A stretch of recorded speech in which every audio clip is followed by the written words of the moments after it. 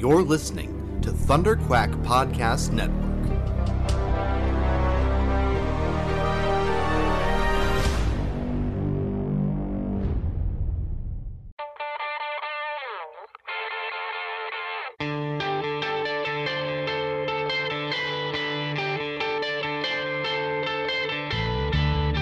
Hi, I'm Fabian Nicieza, and you are listening to the Epic Marvel Podcast.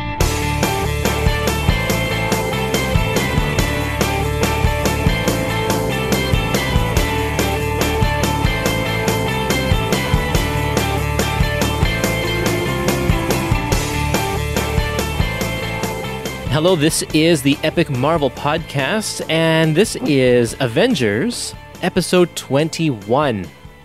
It's called The Collection Obsession, following a period of the Avengers from 1991 to 1992. I am your host, Kurtis Findlay. And I am your Avengers co-host, Tommy Albarello. Yeah, if you're just kind of tuning in, or if you're listening to these as we're throwing them up, we talked about volume 16 and 17, Under Siege and Judgment Day, and now we're jumping all the way to volume 21. This is the beginning of Bob Harras's run on Avengers.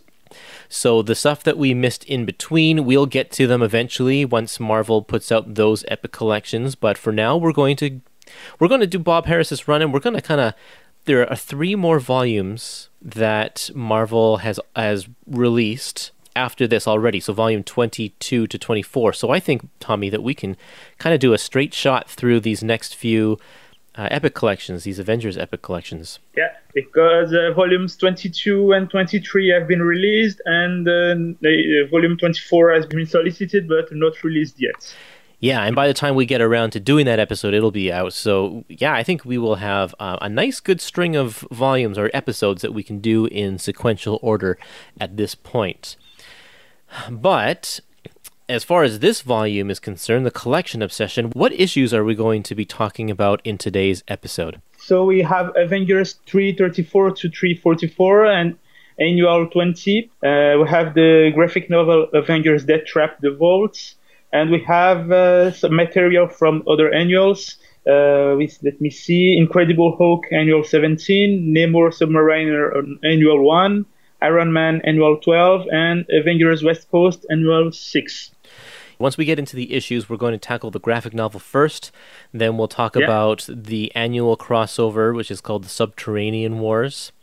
And then we'll talk about all of those 10 or 11 issues of Avengers. All hopefully in about 2 hours. We'll try and keep it 2 hours. Yeah, okay. Which means we're going to have to plow through because that's a lot of stuff to talk about. What are the things that we need to know since we haven't talked about the stuff in between Judgment Day and now? What are the key points that we need to know about the Avengers before jumping into this book? Yeah. So speaking of author's run, we had after Roger Stern, let's say, abruptly ended his run, we had a short run by Walter Simonson, then a longer run by John Byrne, and we had Larry Hama and Fabian Nicieza, each one during a short run, 6 issues each.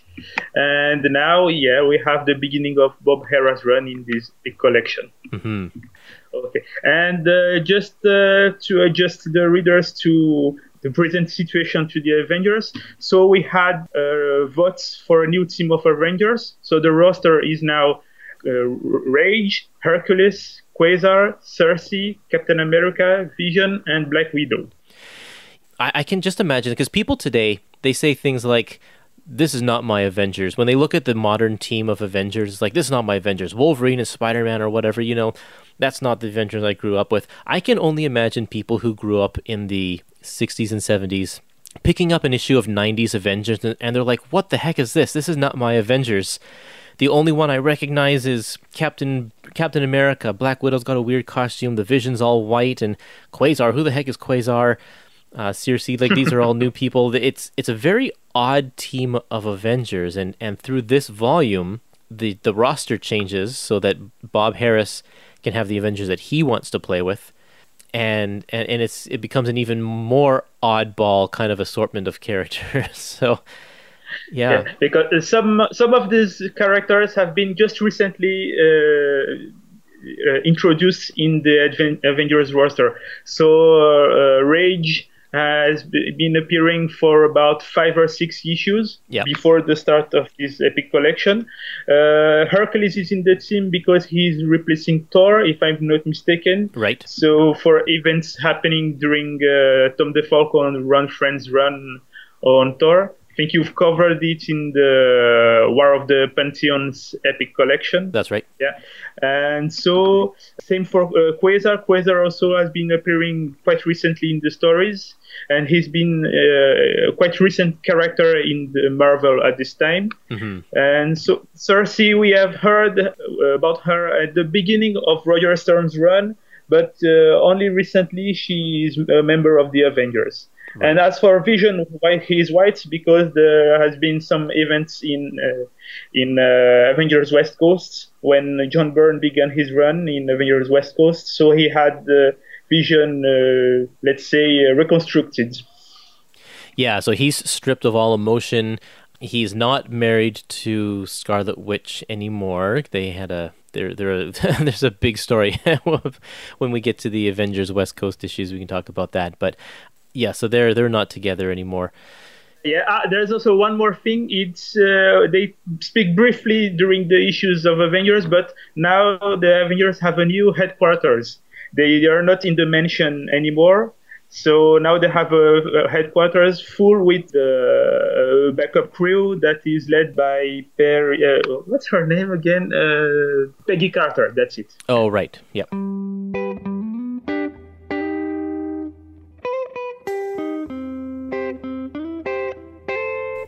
Just before we jump into the issues, I have some listener comments that I want to talk about.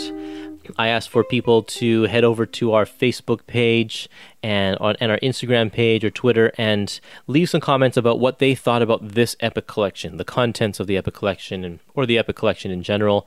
And so we have a couple of things on Instagram. Yeah. Into the Moon Knight podcast left a great comment. It says, I listened to the awesome review of The Collector's Obsession on the Quantum Zone podcast. I'll have to check that out. And in it, I mentioned that I really love the arc.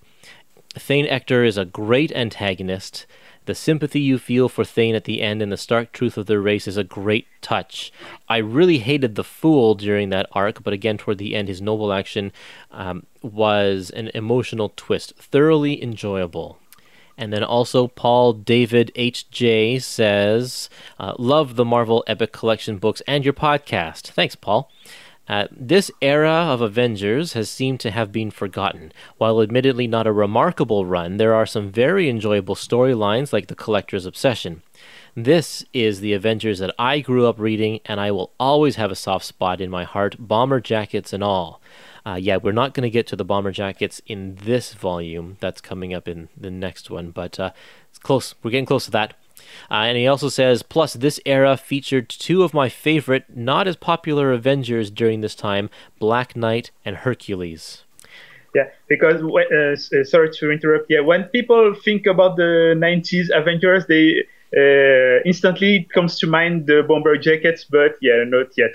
Not in this volume. Very close, though. We're getting very close to that. Over on Facebook, Sean says, this epic has the greatest fill-in issue of all time. Issue 240 is so out of place with the whole series. It is obviously an issue that was completed 10 years earlier that was quickly updated and has nothing to do with anything but before or after. So that's interesting, and we can discuss that in more detail when we get to that issue. Yeah, I think there's just a small typo because I think he meant issue 340 instead of 240. But oh, of course, yeah, 340. It's written 240. Yep, no, you're right. Absolutely, it's 340, issue 340. And then he also says, please discuss how Harras moved Rage quickly out of the series once he became a writer. Thank God, by the way. I guess Sean did not like Rage. I wasn't a big Rage fan either. And yeah, we'll definitely discuss that because it's actually kind of interesting how he takes him out of the series. We'll discuss that when we get to those issues. One more comment on Facebook from Ben. He says, this was a good era in Avengers. Bob Harras was a good writer. Lousy editor, but that's a separate issue. And he gives a little winky emoji. This also has some really early artwork by Steve Epting, of whom I'm a huge fan. It's interesting to see his early work. I do prefer when he has an inker that is a bit of a lighter touch.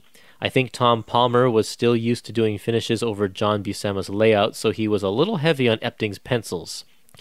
All in all, though, good story with good art and a take on the collector like we've never seen before. Yeah, I think just touching on the Tom Palmer comment, there's one issue in this collection where Tom Palmer only inks half of it and it's inked by somebody else. The rest of it's inked by somebody else. And you can really see I think Steve Epting was doing some, maybe not full pencils, completely full pencils, because it's very, very different. And again, we can touch on that when we get to that issue. I'll make sure I point it out.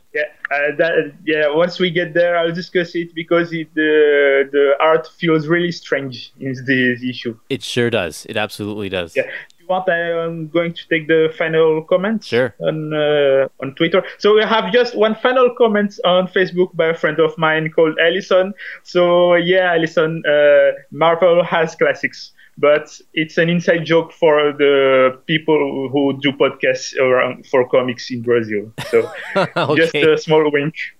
Nice. Perfect. And we have comments on Twitter by Winofair85. So he says, overall, it's an okay book. As you can tell, the Avengers title was pretty mediocre once turned left, but it did get a shot in the arm with the next volume, Operation Galactic Storm, but then just took a huge nosedive down in quality once the event was over. Okay. I haven't read the upcoming volumes yet, but I know Operation Galactic Storm is a highlight on the 90s Avengers, also the Gatherer saga. But yeah, after that we have the infamous crossing events, and we'll talk about it when the time comes. I'm really looking forward to when we get to the crossing, because I've never read it, and people say there's just nothing that people say that's good about it. So I'm really looking forward to getting to that part. But yeah, the Gatherer's Strike, people speak highly of that one. When that Epic Collection was announced, people were very happy to see that. So after Operation Galactic Storm, there is some good stuff that comes out. Maybe it's just not consistent, I guess. Yeah, and just advancing ourselves here in the podcast, we have some bits of the Gatherer saga at the end of the Epic Collection already. Right. Yeah, I was surprised to find that, because those stories don't get paid off for a couple more volumes. It's an early start to a saga that doesn't get paid off for 2 years down the road or something like that, or maybe just 1 year. I can't remember.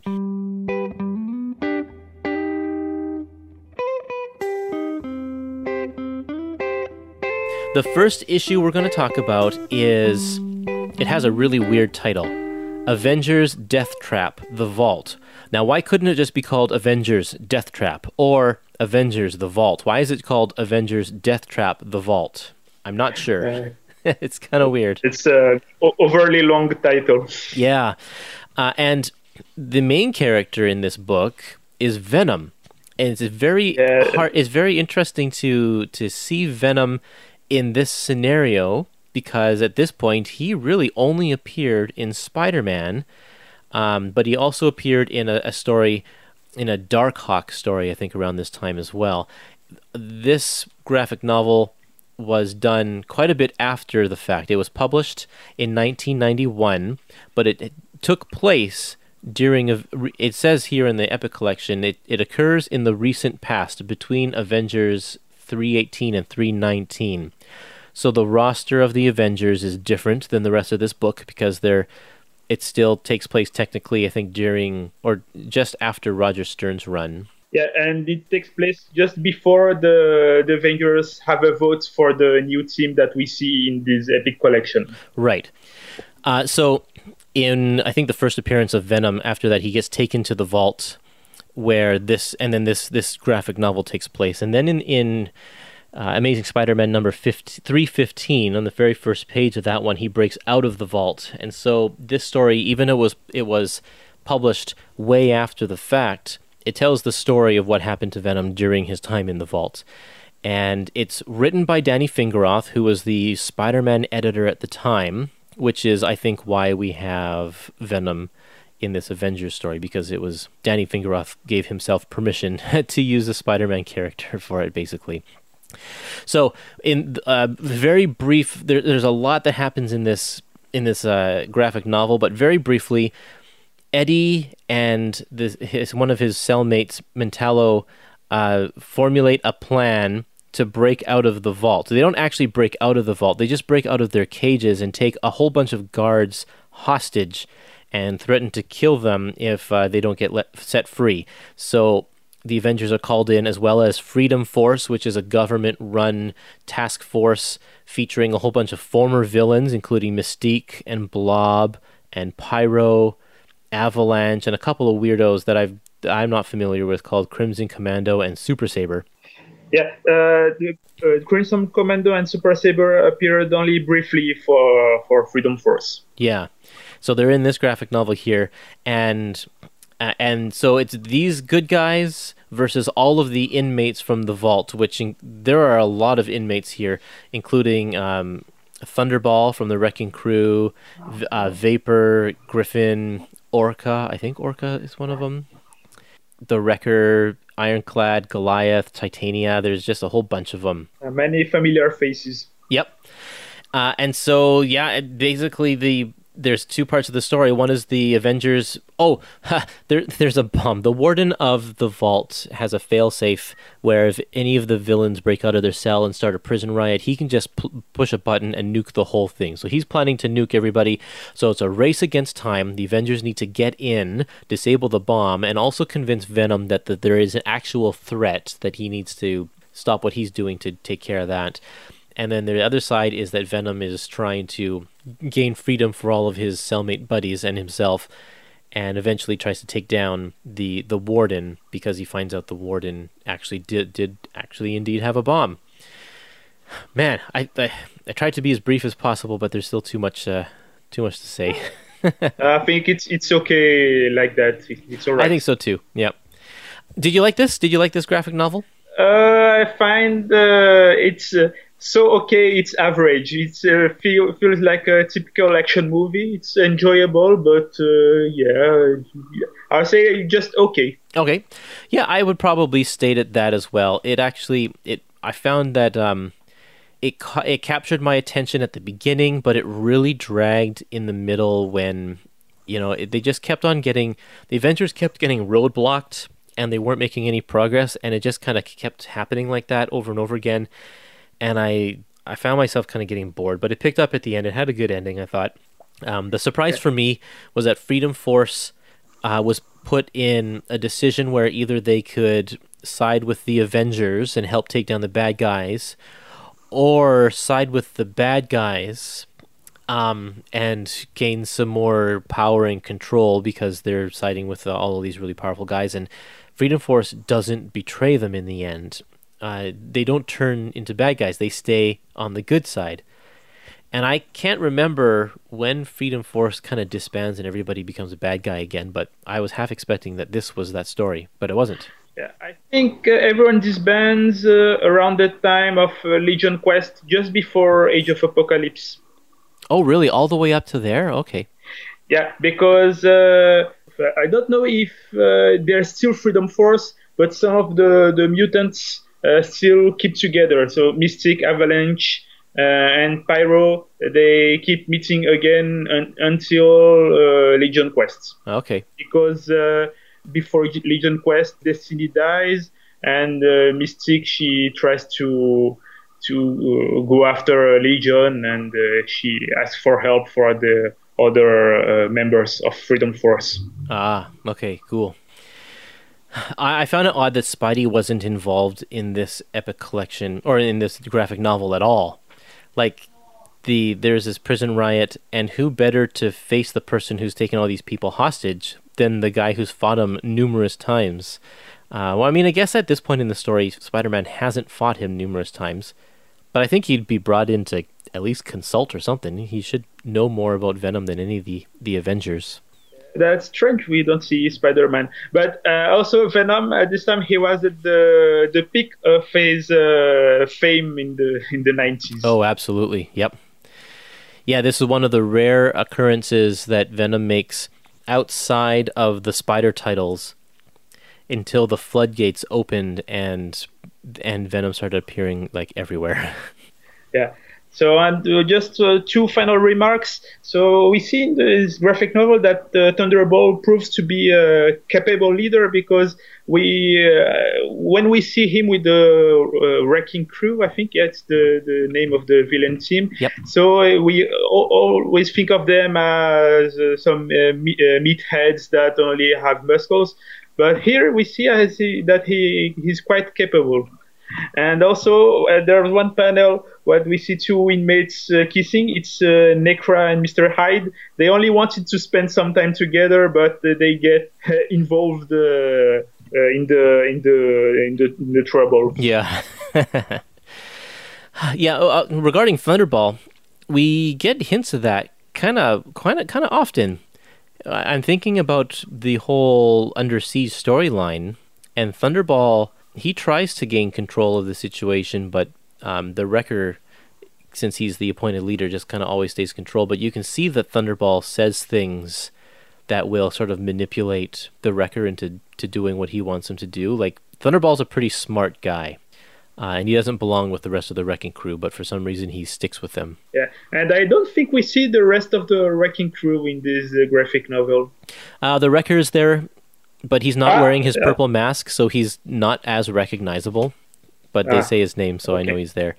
Okay, we should keep going and move on to our next thing. This is Avengers Annual number 20, Subterranean Wars Part 1. You want to take us through this? So the Subterranean Wars was a crossover involving some annuals of some series. And as they say, it was conceived by Paul Ryan. And most of the stories are by Roy Thomas and his wife, Dan Thomas. So here we have the full Avengers Annual. So it has 4 parts. And the Subterranean Wars part here, the first part is called Of Moles and Mutates. So here the penciler is Kevin West. So in this first part, we see Hercules and Cersei walking towards Broadway, and all of a sudden we have lava men and moloids that break out to the surface. So the Avengers arrive to help them fight these enemies, and soon we discover that they were in fact fleeing an invasion of other enemies they call the Mutates that are being led by a guy called Brutus. So we see Mole Man and 2 other familiar faces. We see Grotesk, an old enemy of the X-Men, all through the first generation of X-Men from the Silver Age. Mm-hmm. And we see Tyrannus, an old foe of the Hulk. So Mole Man asks for the Avengers' help. And then Captain America and Black Widow, they go get some help. And meanwhile, we have an attack by Brutus, and he captures all the other Avengers. So at the end of the story, we see that the story continues in Iron Man Annual, but we have some other issue that happened just before Iron Man Annual. Yeah, well, and let's tackle those in just a second. I just want to make a few comments about this chapter of the Annual. I love the fact that they spent time bringing together all of the underground kingdoms. Because all of these 3 characters, Mole Man, Tyrannus, and Grotesk, these are some of the oldest characters, the oldest villains in the Marvel Universe. Mole Man, of course, is the oldest, appearing in, as far as modern Marvel is concerned, appearing in Fantastic Four number 1. And Tyrannus is a very early Hulk, like I think it's issue number 3 or 4 of the Hulk in the 60s, and Grotesk is issue, I think, 14 or 15 of the X-Men, also from the 60s. Like, these are all really, really old characters, and they're ones that don't get the spotlight. They only pop up like once every decade, and that's about it, except for Mole Man. He's more regular, but these other guys, it's kind of nice to see. And I recently talked about an issue in Miss Marvel with Grotesk, and I talked about that in the Miss Marvel episode 1. So I am familiar with his character. And then, of course, I've covered the first appearance of Tyrannus in the first Hulk episode as well. But, yeah, very cool stuff. one or two comments. We see the She-Hulk and Sandman are among the Avengers. Sandman was briefly involved with the Avengers, but he quickly didn't approve of their methods, so he went away. And the She-Hulk was sporadically with the Avengers, sometimes with them, sometimes not. If you go to page 72, which is the credits page of this annual, I love that there is if you look at the credits, letterer Janice Chiang, it's kind of slipping down. Yeah. I guess there was probably another letterer that was going to do this book, but then she was brought in to finish it up or did most of it, and so there's, they glued her name over top, and that glue's come loose when it got scanned, and they didn't fix it for the Epic Collection. They left it sort of off like that. I think it's funny, not only because it's a mistake, but also because it's the letterer credit and the lettering, because they do the paste up and stuff like that, right? And it's falling down. I thought that was kind of funny. And also, hey, why is Black Widow in white throughout this issue? Is that just a bad coloring job? Yeah. Now that you mention it, maybe it's she has the same effect on her costume, like Batman that appears in black, but the other characters in Batman story says it's dark blue. So. Usually, in the rest of the book, they use a screen tone to create her gray look. And so it's as if they just forgot to put the screen tone on her costume, but like in every instance. This issue, there's a lot of exposition. There's so much explaining of what's going on because we're setting up. We have to be told each of these characters' individual history, and there's just a lot of backstory and I don't know, explaining the plot. So it's kind of a really dense issue. But once you get past that, the stories are fun in these annuals. Yeah. So we have 3 more parts. So the second part of this annual is called The History of Subterranea. And so like it says, it's the story of the Subterranea, how the people were created, and we have a lesson on history. So it's written by Peter Sanderson, and we have the art by Jeff Moore. I loved this story. I thought it's brilliant because this is Peter Sanderson, who is an incredible researcher and comic, like Marvel and DC comic historian. Like he knows his stuff, and he has basically figured out how to fit all of these underground kingdoms all together with this story, which is why he gets a researching credit for the whole Subterranean Wars story, because he figured out a way to tie them all together. And it's not just the 3 factions. There's also Queen Kala of the Netherworld. Yeah, there's one more underground world I think we're going to figure out in another upcoming chapter. But yeah, he just fits it all together. This is a great primer if you want to know all about the underground world, the Subterranea. Yeah. Now that you mention her, yeah, we have also seen Queen Kayla appear at the end of the first part of Subterranean Wars, but she will appear more in the Iron Man annual. Right. So the third part of this annual, so it's called Burning Vision. It's written by Eric Fine with art by Michael Bear. So basically, we see the Vision that who helps the kid escape a building that it's on fire, a fire that this kid created. So, and then he perceived the Vision as a fire demon, and at the end, Vision shows him that he's no, let him think that he is vulnerable. So he gains the trust of the kids. I thought this was a nice little short story. It was a nice cautionary tale. And what stood out to me the most is the artwork. Fire is an incredibly hard thing to draw and make it look good. And this artist, Michael Bear, does a very, very good job of fire, especially when the kid and Vision are inside the burning building and the fire is like climbing up the walls and stuff. It looks excellent. Yeah, and in fact, Michael Bear is a veteran artist because he did, I think, the covers and the interiors of young all-stars for DC. And if I'm not mistaken, also he made the covers for the final issues of Infinity Incorporated, also for DC. Nice. So I also liked the story, and we'll finish with part 4 for this annual. Yep. So it's called A Wing and a Prayer. So it's written by Michael Higgins, and we have the art by Ed Moore. So we see a kid that prays that his dad can be cured from cancer. So he sees Thor passing by, and he gets inspired to look for Thor. So he goes to Avengers Mansion. Meanwhile, Absorbing Man appears, and he has a fight with Thor. And suddenly, the kid's father appears, and he starts to confront Absorbing Man. But Absorbing Man, surprisingly, gets the cancer from the dad, and he escapes. He goes away. And I really, really, really liked this short story. Yeah, this one was nice too. Just especially addressing the relationship between humans and gods here. So the kid prays to God and then sees Thor and claims Thor as his god, and like this is the god that's going to save my dad.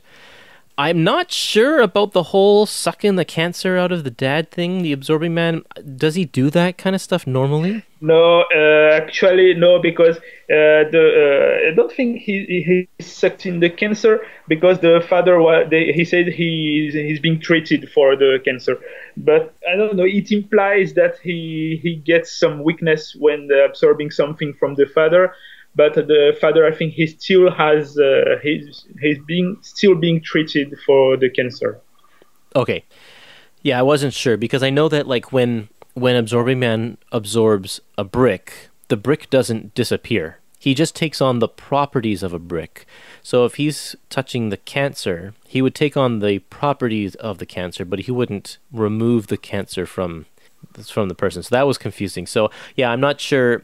The way that they leave it at the end, it could be the Absorbing Man's actions caused the cancer to go into remission, and now it can be treated properly. And I think that's maybe what they're saying, but I'm not sure exactly. Yeah, I think you're right. And so to finish this annual, we have also 2 pages that count somewhat like bonus pages. So we have 1 page. Let me see if I can find the credits. I think the art is by Ron Lim, because it resembles the Ron Lim artwork. Yep. So in 4 panels, they recap the story of the Avengers and how they came to be.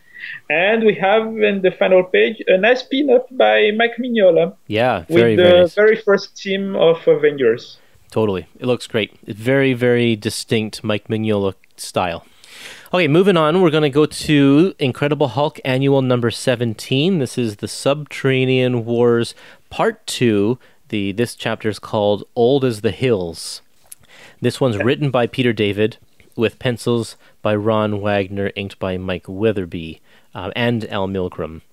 And in this story, the Mole Man kidnaps Rick Jones and Betty Banner in order to force Hulk to do Tyrannus' bidding, because Tyrannus, he's going through something right now.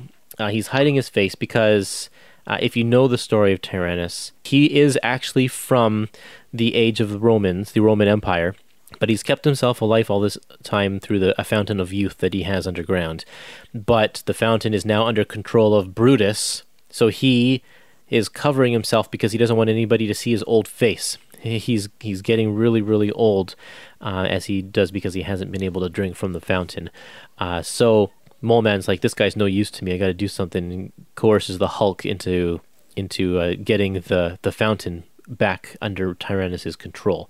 The really funny part of this issue is that we have this huge 1-page spread of the big reveal of Tyrannus when he takes off his hood, and he looks completely normal, and it's supposed to be so dramatic. And I'm like, what? I don't understand what this is supposed to mean. And apparently nobody else did either, because you go a couple pages later when they revisit that scene and they're like, I don't see anything different about you. He still looks young. And he's like, no, are you blind? I have crow's feet. Look at right here. There's wrinkles. It's really quite funny. Yes, that's Peter David for you. Absolutely. I like this issue a lot. This chapter felt fun. Unlike the last one, which was so bogged down with exposition, this one was quite had a quick pace to it. I love Hulk during this era. The Peter David run is just a lot of fun. So the relationship between, or the friendship between Rick and Marlowe and Betty is always a good thing, and Hulk during this era is just kind of fun as well. So for me, it's my favorite annual of the bunch. So I'm going to say it's the so bad it's good story.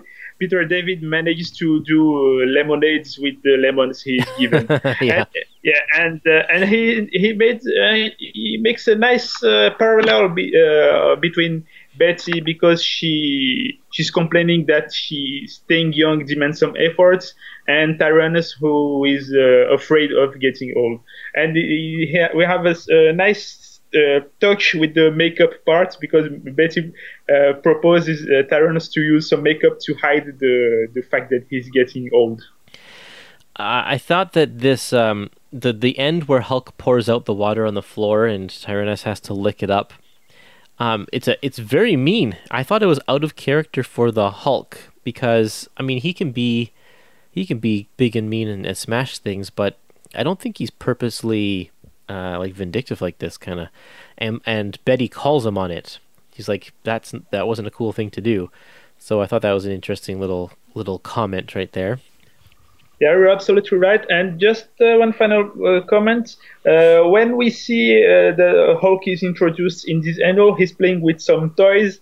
And recently, Brian Cronin from Comic Book Resources, he made the comic book legends on these tidbits, because I got a rock joke that he says when playing with his action figure. It was an old joke from the Peanuts story. Oh, yeah, when Charlie Brown goes trick-or-treating, and all he gets in his treat bag is a rock, yeah. Okay. We should say that in this Epic Collection, the way they do these stories in the Epic Collections is they will reprint the annual of the main title, so in this case, the Avengers annual, in full with all of the backup stories, but the remaining chapters, they're only going to reprint the actual chapters of the Subterranean Wars. They won't include any of the backups. So when I discuss these issues in their respective podcast series, I'll talk about the backups at that point, but we're not going to deal with any of the backups for any of the rest of these annual chapters. Yeah, and that was a discussion subject recently in the Epic page in the Facebook. On the Facebook page, yeah, exactly. People were like, well, should they include them? Should they not? They break up the flow of the story by having those backups in there. Why couldn't they push the backups like to the end of the book so it doesn't break up the story, the flow of the Subterranean War story? Personally, I think it's great to keep them collected all together, because a lot of this is like experiencing the comics as readers would experience them when they first picked them up. Like that's why they keep the fill-in issues placed exactly in the middles of the stories where they fall, to give the exact same sort of reading experience. So if I bought all of the annuals, all of these 4 annual stories, I'm not going to just read the chapter, skip, and then move on to the next chapter. I'm going to probably read the entire annual, which includes the backups. Okay, so moving on, we have Namor Annual number 1. So it doesn't have a credits page, except here, just under the cover here in this collection. So it's written by Scott Lobdell, with art by James Fry, and inked by Eric Larson. So it's titled Never Again. And so we see basically Namor helps an old man who is being beaten in a pier near the docks. Turns out that this old man isn't an Atlantean. He's called Lord Vashti. So this Atlantean explains that while the Subterranean Wars is happening, some people called the Doradians, so one of the races from the underground, they are slaying Moloids. So Namor reluctantly agrees to help these Moloids. So I think it's a very interesting issue.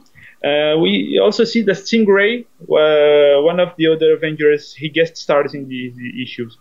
So we have very interesting issue, even though the parallels with World War II is a little heavy-handed, but I like this annual.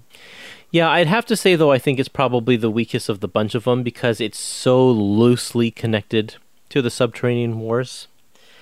It doesn't deal with the whole thing. In fact, I even question whether they should have included this chapter in this epic collection in the first place, because it really, if you take it out, doesn't have any bearing on the rest of the story at all. It's very tangential to the rest of the story. Yeah, but it's good, and I find it really interesting to look at the inks, and you can really see Erik Larsen's influence. I mean, it's not as Erik Larsen as you think, but this is very early in his career, and you can still see touches of things that's like, yeah, this is definitely Erik Larsen's touch.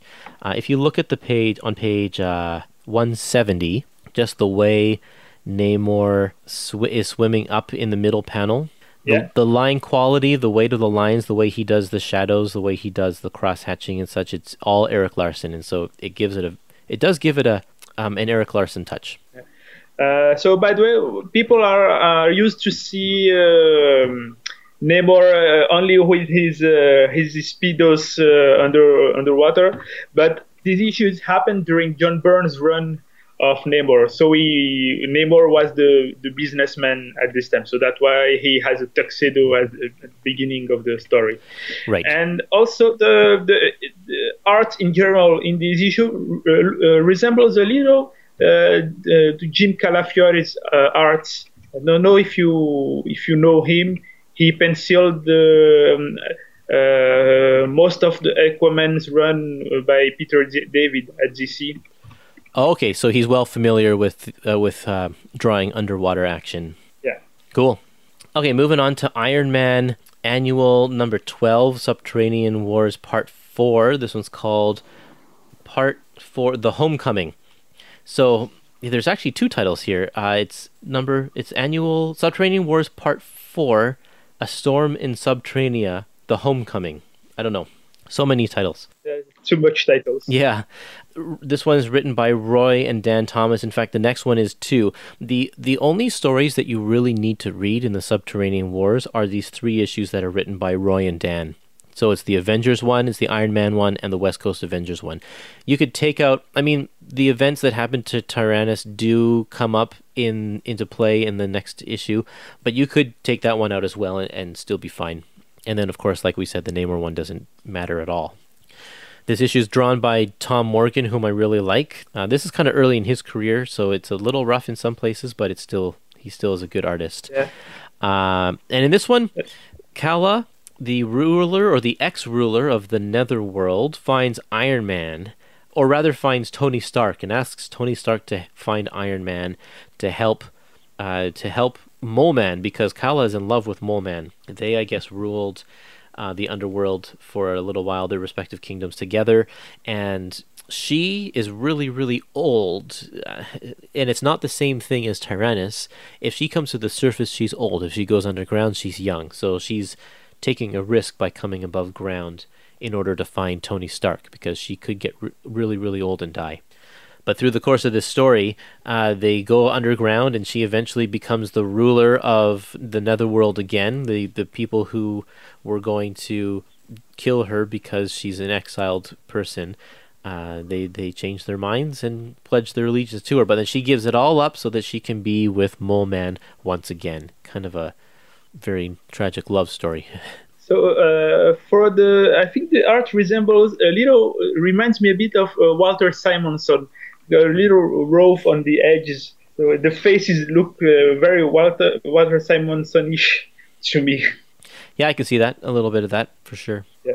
And there are also some continuity errors, because when we see Queen Kayla at the end of Avengers Annual, she had a messy hairdo.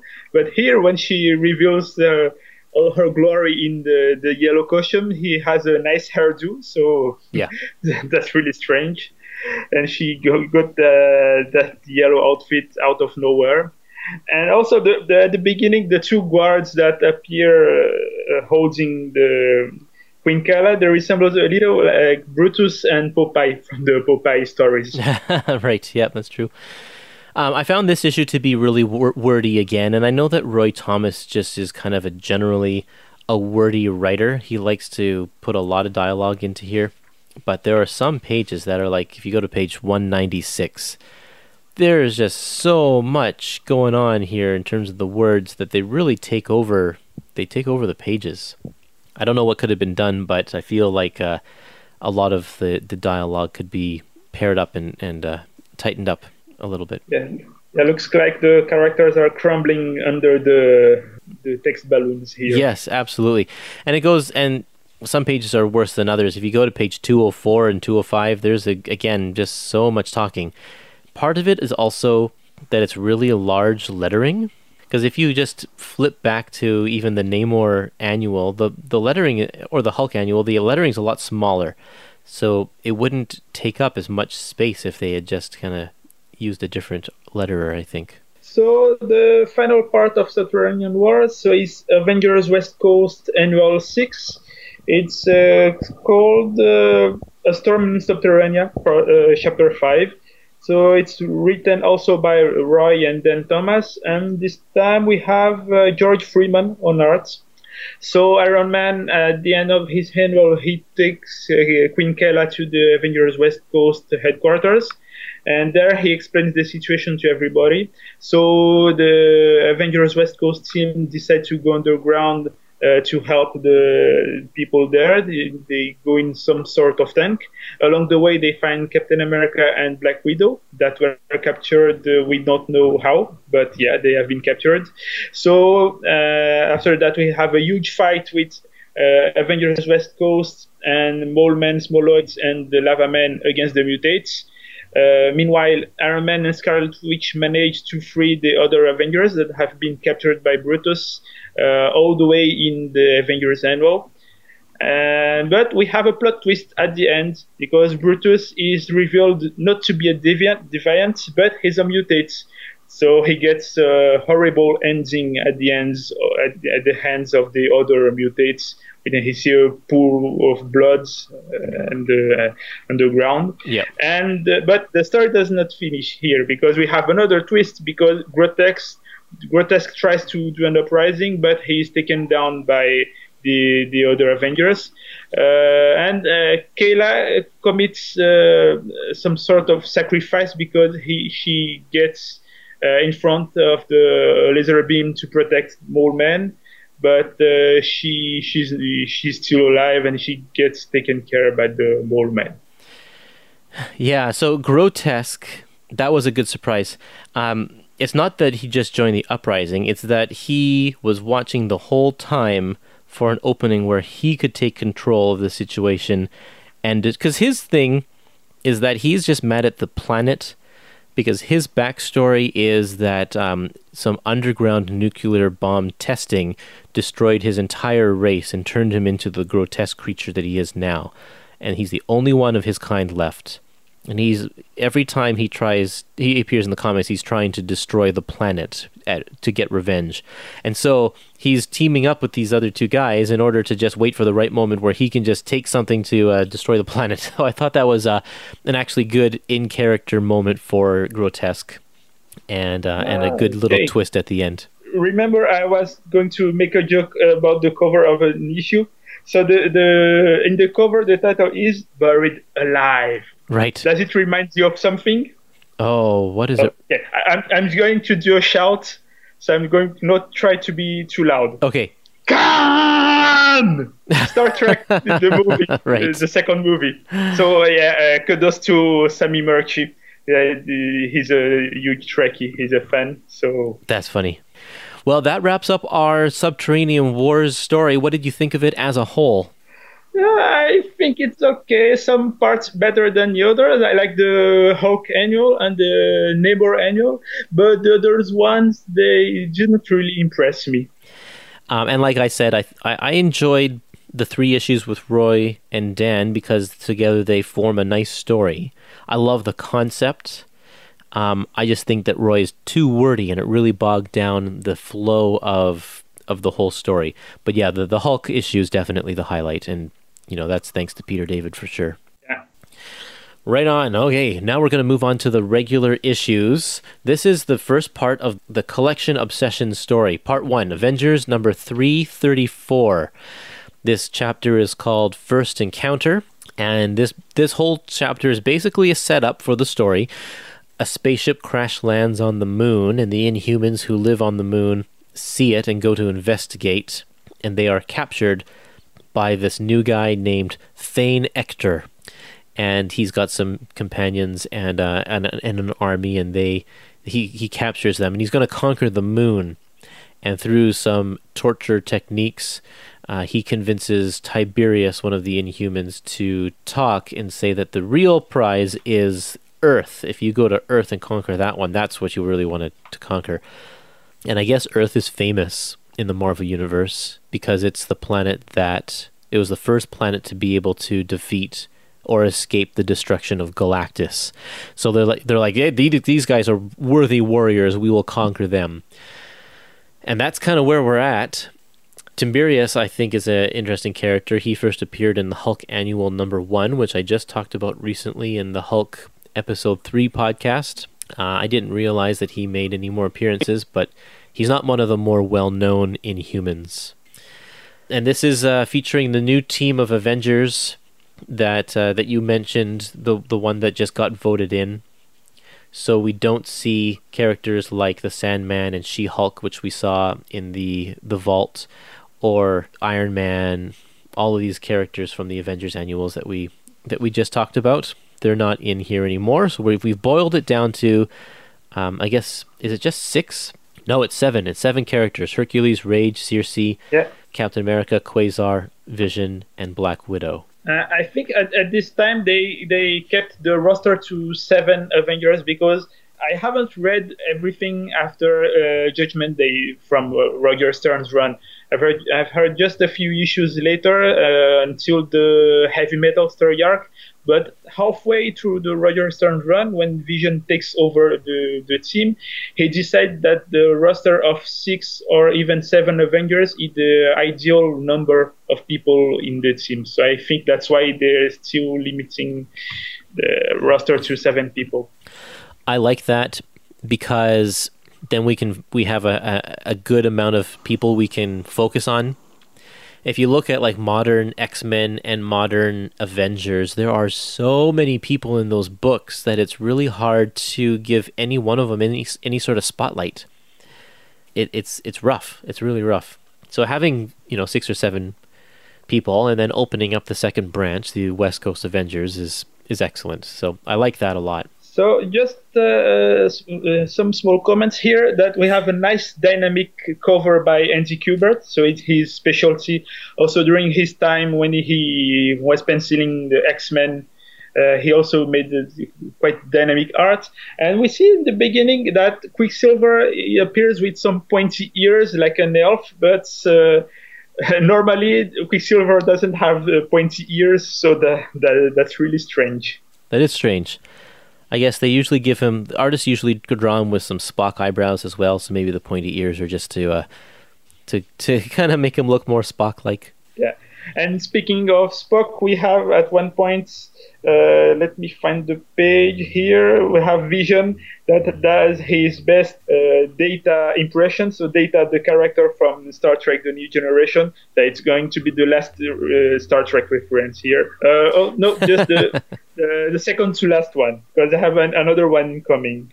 So yeah, when the Avengers are heading for the moon, he starts speaking with the statistics of the probability of life in the moon. Yeah. I mean, there's lots of similarities between Vision and Data right now, not only because of their pale complexion, but the Vision is, throughout the course of this book, is going to start feeling some feelings and start exploring that because he's devoid of all that right now. And of course, that's Data's big quest in life, is feeling emotions, becoming more human. Yeah. So these new villains that we have here, Thane is a rank, I guess, or some sort of status title it's a status, yeah, that places him as like the leader of his people. And all we know about them is that they are sort of a race of warriors. They conquer planets, and then they move on to the next planet and conquer that. Thane Ector has a female companion who's sort of his second in command, and also this little demon-type creature that he just calls the Fool. And the three of them are kind of the main characters out of these guys, but it's revealed at the end of this issue that the ship that they crash landed in belonged to the Collector, and the Collector is there unconscious in the ship. So that's kind of the twist of the issue here, and the Watcher shows up, of course, and that you always know that that's bad news whenever the Watcher shows up. It's not a good thing.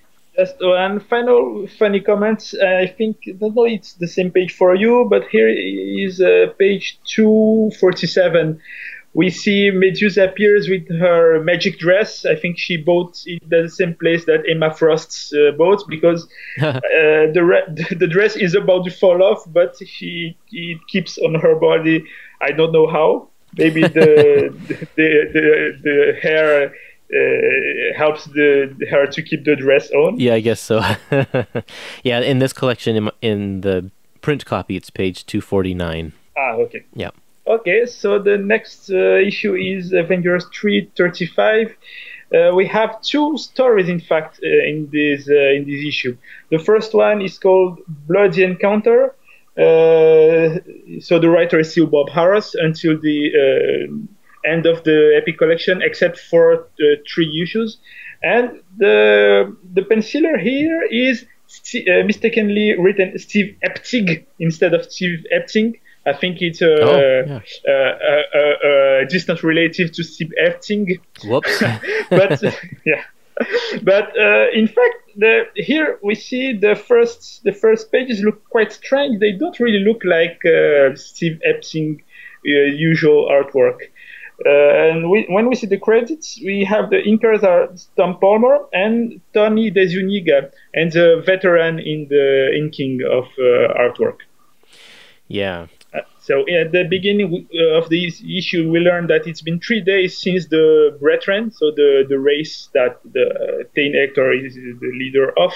So it's been 3 days since the Brethren are on Earth, they're wrecking everything. And we see some tensions appear between Thane Ector, his Lady Dorn, and the Fool. So they have a big fight with the Avengers. And suddenly, Thane Ector sees an interest in Cersei, so he captures her. And at the end, we see of this part, we see that Captain America is badly wounded. So, sorry if you have some comments. I was really not convinced that Captain America was badly wounded. It just the action, and I don't know what it is. It just didn't portray the level of violence that I think would require to take down Captain America. Like when he was taken down in Under Siege, I really believed that. But this one just seems so, I don't know, it's just not it's not obvious. It seems like it's just maybe because all of it happens maybe off panel or something like that. Yeah, or I think maybe the artwork plays a part in it, because the artwork is somewhat cartoony in this first half of the issue. But that's not the issue I have here. It's like you don't actually see, if you go to page 271 and 272, where Captain America and Thane Ector are actually battling, you see Captain America punch Thane Ector in the chest, and then down below, I don't know what that is. Like Captain America's hit with something. We don't quite know. You turn the page, and then he's hit again, but you don't know how. It says kabam, and then in that same page down below, he's hit again. You don't actually see any of the action, and you don't get a good sense of why he's actually brutally injured here. It's not because of the cartooniness of the artwork, it's because of bad posing, it's bad layouts, it's like not showing anything. I thought it was a very odd choice, very odd composition. Yeah, I think so. Some of the action, some of the blows appear out of nowhere at some panels. You don't even see them. You don't even see it. So that's a stark difference, and I don't know. It made me think that these guys, they're really doing a lot in the dialogue to say that they're tough, but in the illustrations, when they are trying to show us that they're really tough, it doesn't come off the same way. So it's kind of a disconnect for me. Yeah, so it's really, really strange for this first half of the issue. So for the second half, we have a story called Collect and Proceed. So here we have a more distinct Steve Epting artwork. I think this time Tom Palmer was fully involved in the inking. Definitely, absolutely. So in this story, we have featured Hank Pym, Black Panther, The Beast, and Quasar. So they've been trying to revive the Collector for 24 hours straight, and they managed to awake him by simulating the energy of a soul gem. But because at the time they were not the Infinity Stones yet, so all the gems were called the soul gems. And so when the Collector wakes up, there is a quick fight against him. He looks somewhat confused. Then the Collector hears the other character speaking about the Brethren, and he gets sudden interest, and he agrees to go with them to find where this race, the Brethren, where they came from. Beast, Black Panther, and Quasar go with the Collector. They are miniaturized, somewhat like the movie Inner Space. Don't know if you know it, with Dennis Quaid and totally. Short. Yeah, and so that's where the issue ends, and they proceed to the microscopic world. So I find it strange because the Collector, he seems strangely ironic in his speeches, because he's somewhat this high figure, but here he seems sarcastic when he talks. Yeah, and he's a little mixed up, and he doesn't exactly know what he's saying, and I think these guys are just supposed to attribute that to him being just coming out of a coma and not really having his wits all collected at the time. But yeah, he's very strange. He's out of character. Yeah. And man, the amount of intelligence in this one room with Pym, T'Challa, and Hank McCoy all together. Like, those are three really smart people. I liked the back half of the story far more than the front half of the story. Yeah, I agree with you. I have same opinion. Yep. Okay, let's move on to Avengers issue number 336, the Collection Obsession Part 3. I should say that this is a summertime story, and at this point Marvel would put all of their titles, or not all of them, but a bunch of them, bi-weekly, so they could tell a 6-part story in only under 3 months. And they would do that because the mandate was usually keep your stories to maybe 1 or 2 parts, maybe 3 sometimes, but definitely don't go 6 parts long, because we don't want one story to take up half of a year. But if they're going bi-weekly, sure, yeah, you can do a big long story like that. In fact, in the next volume, when we get to Collection Obsession, that's a 19-part story that's told in 3 months. So... I think you meant Operation Galactic Storm. Sorry, yeah, Operation Galactic Storm. Well, yeah, in the next volume. Yeah, no problem. Yeah, because that's what I found strange, because I thought that all the way from the beginning of the story arc, at this time I thought Avengers was published bi-weekly, but yeah, it's starting with as you said, for longer story arcs, they published the story bi-weekly. Yeah. So this chapter is called "For Here We Make Our Stand," and Thane Hector creates a citadel atop the Twin Towers, which obviously these days, anytime the Twin Towers are in a comic book, I notice, because they don't exist anymore. So that's kind of cool. The Avengers try to hold off the attack. There are hundreds and hundreds of these creatures come out of the citadel and start just wiping out humanity in New York, and the Avengers try their best to hold it off, but they don't have a very successful time doing that. Captain America is, of course, out of the action, so he calls in Iron Man to help, and also Black Knight shows up. These are the first two, or Black Knight is the first edition of Bob Harras's new recruits that he wants on his Avengers team. So during the next several issues, we're going to see Bob Harras slowly bring in the characters that he wants on the Avengers, and we'll be seeing characters leave that he doesn't want on his Avengers.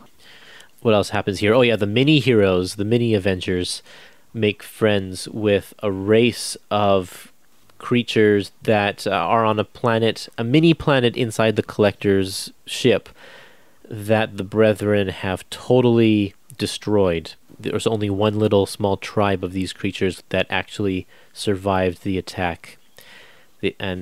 So together they come up with a plan to try and escape and find out where Thane Ector and the rest of the Brethren come from. Right now they're still a mystery. No one knows anything about them. But on page 299, we get a hint that there is something mysterious with their origins through the conversations between Thane Ector and Sybil Dorn, and also the conversation between Sybil and the Fool.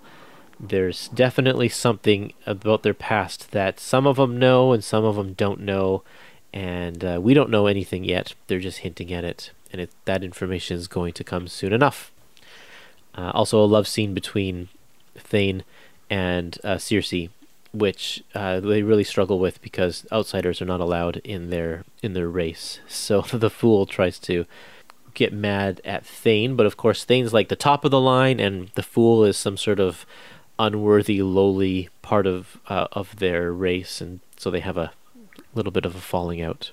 And looks like for the Fool there is more to him than it appears to be, as we will see in the next issue. For the Thane Ector Citadel, I think it looks suspiciously similar to the Citadel the Sentry builds in the beginning of New Avengers by Brian Bendis. Oh, okay. I'll have to look that up. I don't remember what that looks like now. Cool. Yeah, because when I think not the second, I think around issue 20 of New Avengers, so the Sentry has recovered his mind and he builds a citadel that even the shape of Sentry Citadel looks similar to the Thane Ector Citadel. Right. Okay. Yeah. And cool. I was afraid at one point of this issue because there was some potential for cruelty here when the Avengers fights. For me it appears page 294, but when Iron Man is captured by the robots, I was really fearing that the robots would start to tear Iron Man apart. So, oh yeah, thank goodness this didn't happen. So Black Knight is in this one, and he's got his ebony blade. One of the last times we're going to see his ebony blade for a while. So the next issue is called Mud and Glory. And oh boy, I'll say just straight up, there's a scene that somehow discredits the major villain in this story. Because at the beginning we learned that the Thane Ector and his Fool, they are actually brothers. So it's a tradition of the race. So the highest rank, the Thane of the race, he gets to be elected the ruler of the race, and his brother is transformed in this lowly creature called the Fool. And we see that they like to drink sewage, raw sewage. So it's very, very, very disgusting. I'm going to leave it for the comments and I'll proceed with the issue. So we see that I'll call them the mini Avengers, the miniaturized Avenger. Yep. So the mini Avengers starts to link the Brethren to some kind of disease. So in the way that they wreck everything in the way and they proceed. Meanwhile, we see that Crystal, who appears in the end of the last issue, she asks for membership in the Avengers, and it sets up somehow the next story arcs. At the same time, we see that Sybil Dorn is having a fight with Circe, and we see that suddenly Sybil Dorn turns into a pile of goo, to say it politely.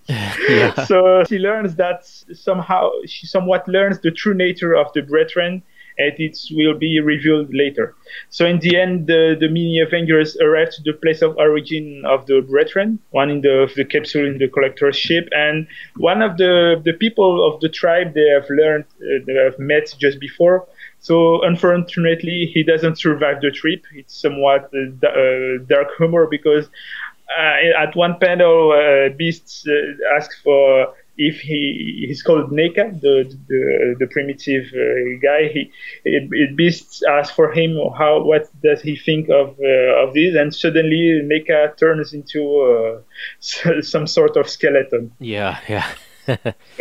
Yeah, so there's lots of different little clues and hints and reveals about their origin. And I like how they are all putting the pieces together. It's actually the way that they figure this out is very well told across these several issues. I like the way that they figure out the truth, and then in turn we figure out the truth. It's not just a big exposition. They do a lot of good detective work here. So the comment I was about to do about the discredits of Teen Hector, because it reminds me of what happens in Batman Dark Knight Rises, the movie. Because during this movie, we see that Bane is introduced as a major villain, and in the end, we learn that in fact he's, let's say, he's the Talia al Ghul's best friend, and we see that he's kind of gets friend zoned by Talia, and it was the same. But he's not really friend zoned because he knew her since childhood, and it would be creepy for him to date a child at the time. But anyway, right. It was the same sensation I got when reading the first pages of the issue, to see Teen Hector drinking the sewage, because for the Brethren it's highly valuable for them. So right. For us it's strange. And just a comment, let's try to find it here. When Crystal joins the team, she briefly mentions that Pietro left on a secret mission, but we don't know what is it yet. I think it's a clue to what's happening in X Factor at the time, Peter David's X Factor, but I'm not sure. So yeah, if the comments have, if the listeners have some clues about what's happening. So right, I was wondering about that too. I'm not sure. Yeah. So okay. So the Collection Obsession Part 4. Avengers number 338. This chapter is called Infectious Compulsions. And the mini Avengers are... They have found the primary world of the Brethren. And it is completely devoid of any sort of... Oh, no, sorry. It is completely thick with germs and disease and just bacteria. Like the air is filled with it, and that's what killed their friend Naka, the other alien race, because the Brethren had stripped their world of all of the bacteria, and so when he came here, he was completely susceptible to all of the different viruses and sicknesses in the air, and died instantly. So they get more of the clues and are finally ready to return to normal size, and the whole team is reunited. So that they can begin the final steps to creating their assault on the Brethren. And that's kind of where half of this issue is. Half of this issue is putting the pieces together, and the other half of the issue is getting ready to fight. And is this the issue where we find out the end of the... Oh, sorry, which chapter are we in here? Just a second here. Part 4 of the second to last part of the... Oh, no, we're in part 5. Sorry, I said... So the front cover of this says Collection Obsession number 4, but this is actually part 5. Oh, yeah, you're right. Now that I see it, yeah, there's a mistake in the cover, yeah. Yeah, that because I was like... And then at the end, we get the big reveal about the Collector, but like, that's not part 4, that's part 5. Yeah, so this is the one where we find out that the Collector has been behind the whole thing the entire time. And so he's the big bad. He's got a new look. I don't exactly understand the new look. I don't get it. I don't know why he looks this way. They don't really give any explanation, but he just does. Yeah, same here. I found strange the Collector's new look. So same here. I didn't get it. Yeah. At the same time, the Fool, he manages to convince Thane Ector to launch a full-scale attack on Earth based on some images that he's projecting. He twists things and manipulates Thane Ector into doing what he wants him to do. So he's not the fool we think he is. This one is, basically all set up for the stunning conclusion, which is typical of the the issue before the final issue. This one is just everybody, all the pieces are in place. We're ready for the final battle. One thing I found strange in this issue is that right at the beginning, the beasts that comments that they are surrounded by bacteria, and I found it strange that Black Panther is protected by his suits.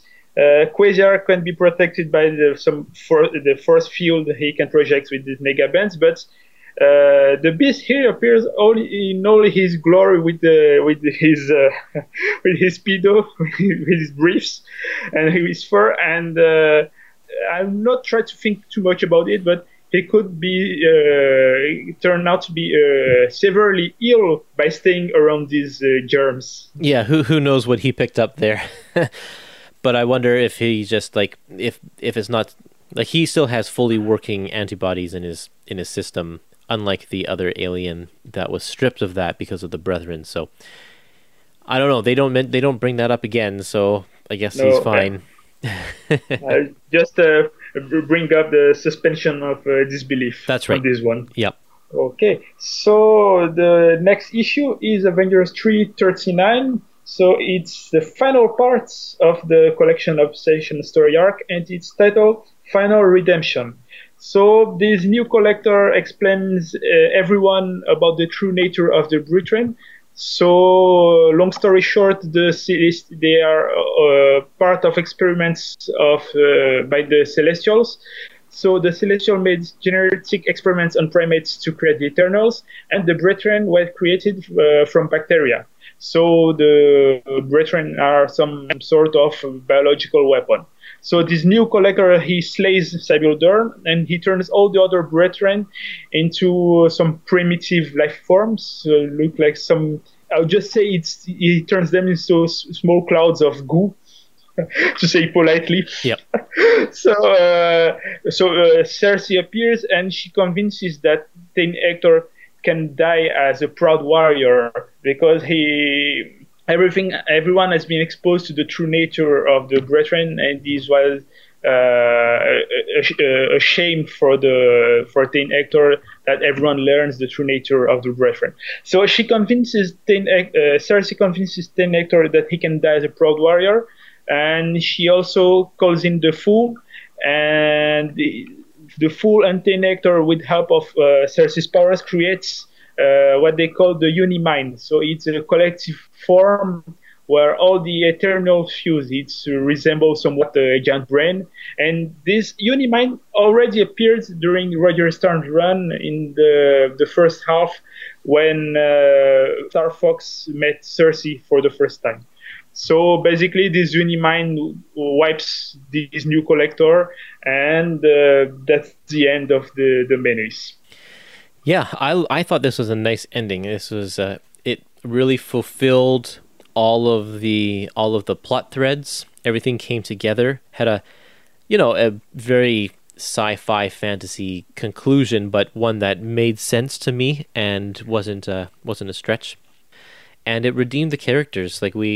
Once we found out that Thane Hector was, that he was holding this secret from everybody, that their race is not as noble as they think it is. In fact, it's completely the opposite. We feel the sympathy for him, and we're glad to see him when he makes the sacrifice at the end, and especially when Sybil Dorn comes to realize this as well. Unfortunately, she's immediately killed. But these characters are redeemed. Final Redemption is a good title for this last chapter of the story. Yeah, I agree. There's one point in here where Rage, or maybe it's the previous chapter, I can't remember. Rage makes a comment where he's like, well, we've got two gods here. I guess they don't really need me as part of the action or something like that. Where is that? I can't remember. I'm not exactly sure where it is. At some point he says he notices that it's like there's Hercules. Hercules is here, Iron Man, all of these really powerful people, and Elemental and Eternal, Quasar with his cosmic powers. Rage feels like he's really out of place here. So this is kind of sowing the seeds for his exit. Isn't it on the upcoming issues? Because I also think he does a comment. He comments something like that, but I'm not sure if it's in this issue. I don't think it's in this issue. I think we passed it already. I can't remember where he says that. But anyway, doesn't matter. It's there. I'm sure you'll see it. If people are reading along, they'll figure that out.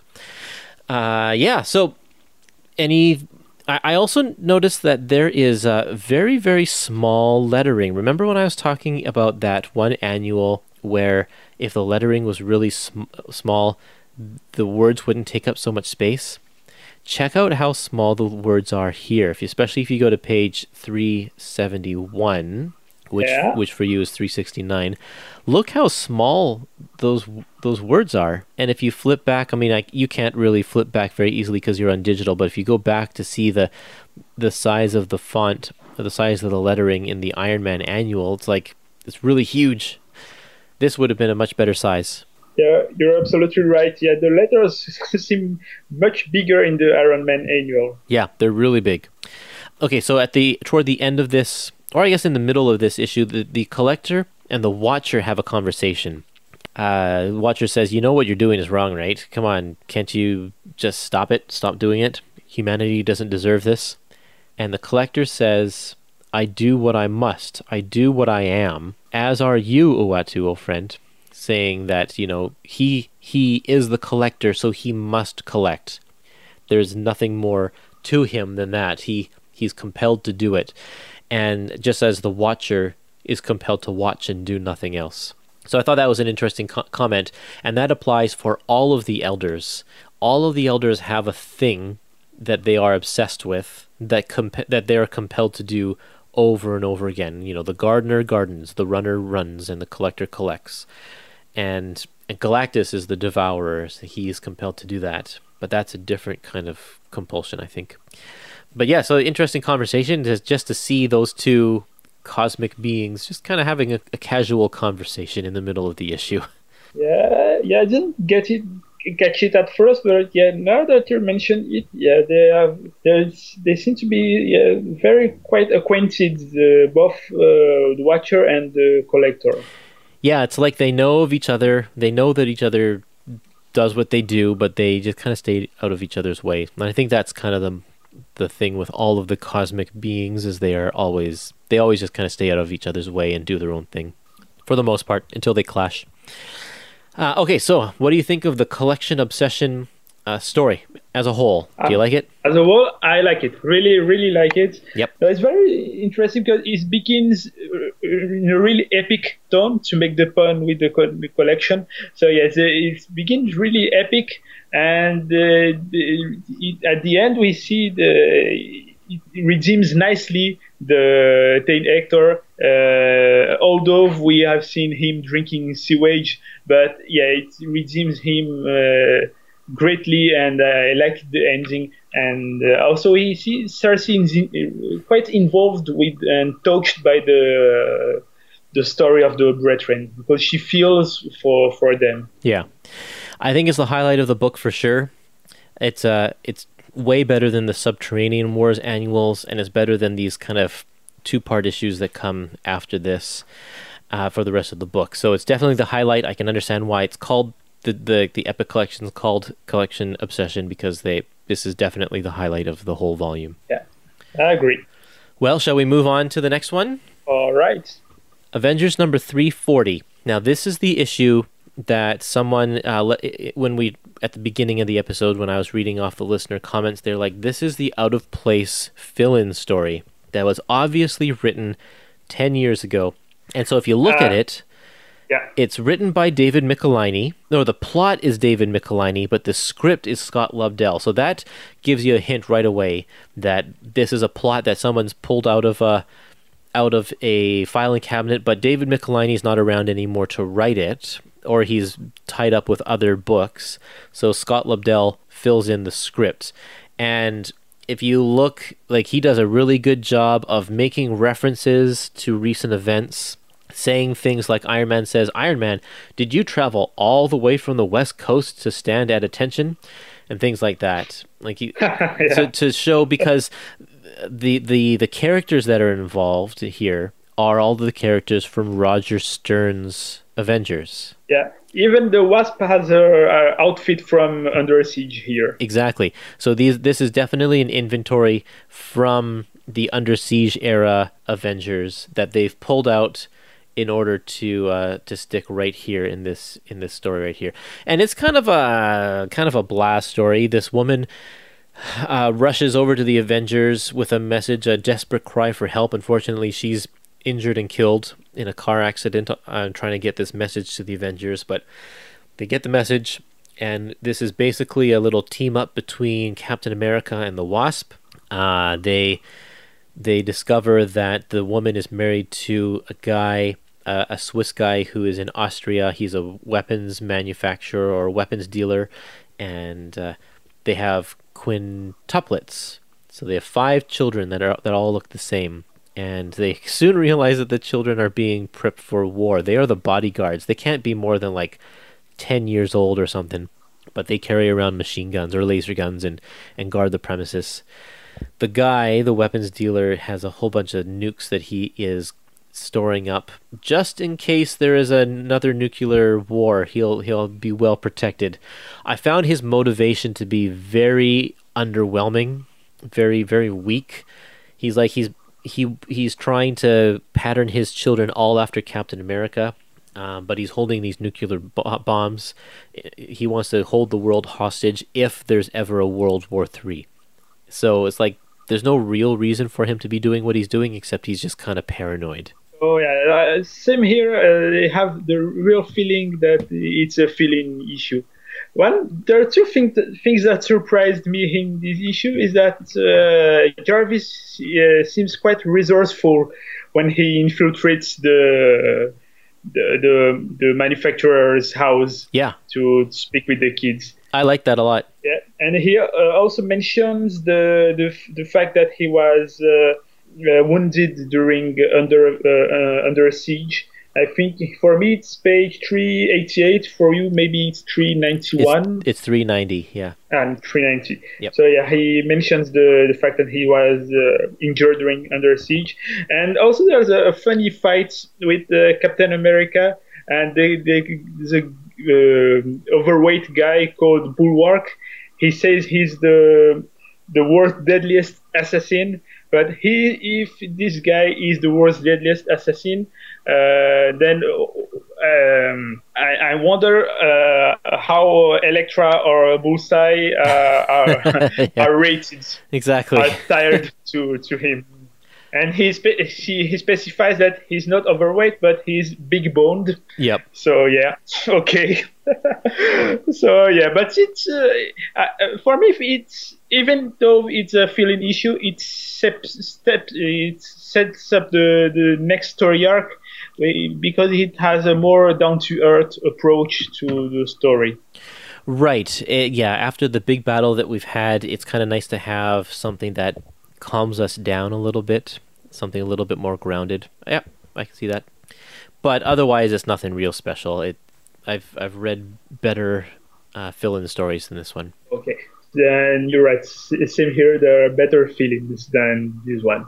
So proceeding with the down-to-earth approach, we have Avengers 341. It's titled Rage of Angels. So we have Fabian Nicieza as a guest writer for this issue and the next one.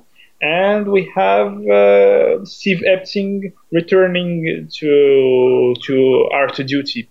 So we see a protest in front of a police precinct because there was a brutal arrest on a man called Carmelo Martinez.